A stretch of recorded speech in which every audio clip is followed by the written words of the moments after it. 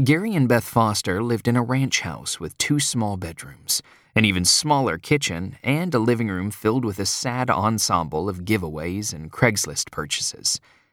A starter home, the realtor called the house 14 years ago when they bought it. A house to live in for a few years, build up some equity, then sell to raise a family in a more spacious house. More than a decade later, they still remained in their starter home. On the morning after they returned home from the hospital, Gary and Beth sat at their kitchen table. Beth's chair was pushed back a few feet, the upper curve of her belly just visible over the tabletop.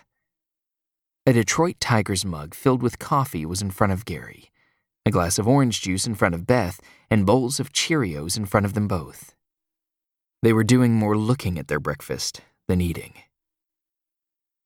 "Can you give me a ride at 10? Beth asked. I'm going to head to yoga class."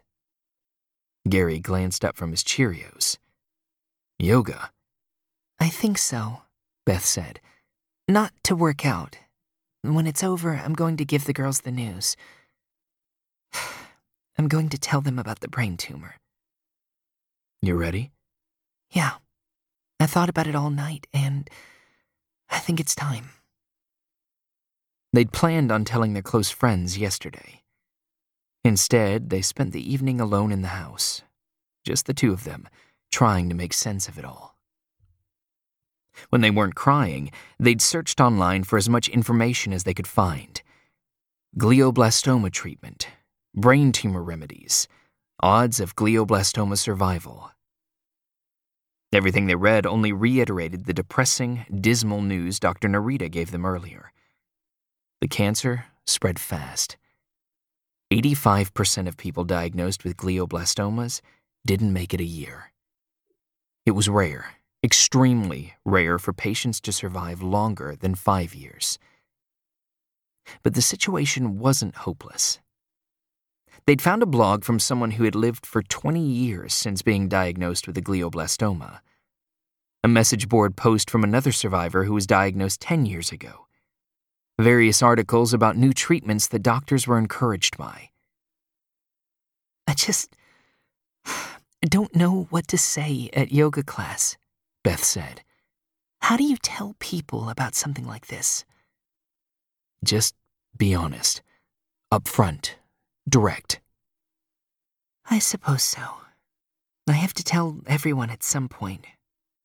Might as well be now." Beth carried her bowl of Cheerios over to the sink and rinsed it out. She gazed out the small window over the countertop, out at the front yard. "It will be good to get out of the house," she said.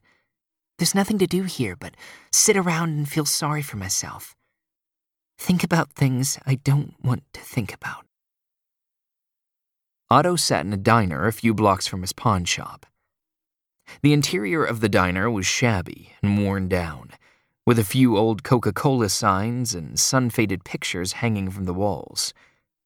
Long strips of duct tape were raggedly patched over the booths, covering cracks and rips in the vinyl upholstery. On a chalkboard behind the counter, the day's specials were written in neat cursive writing. Open-faced turkey sandwich, Cobb salad, minute steak with mashed potatoes. Otto was the only person inside the diner other than the cook in the back and the waitress reading a paperback book behind the counter.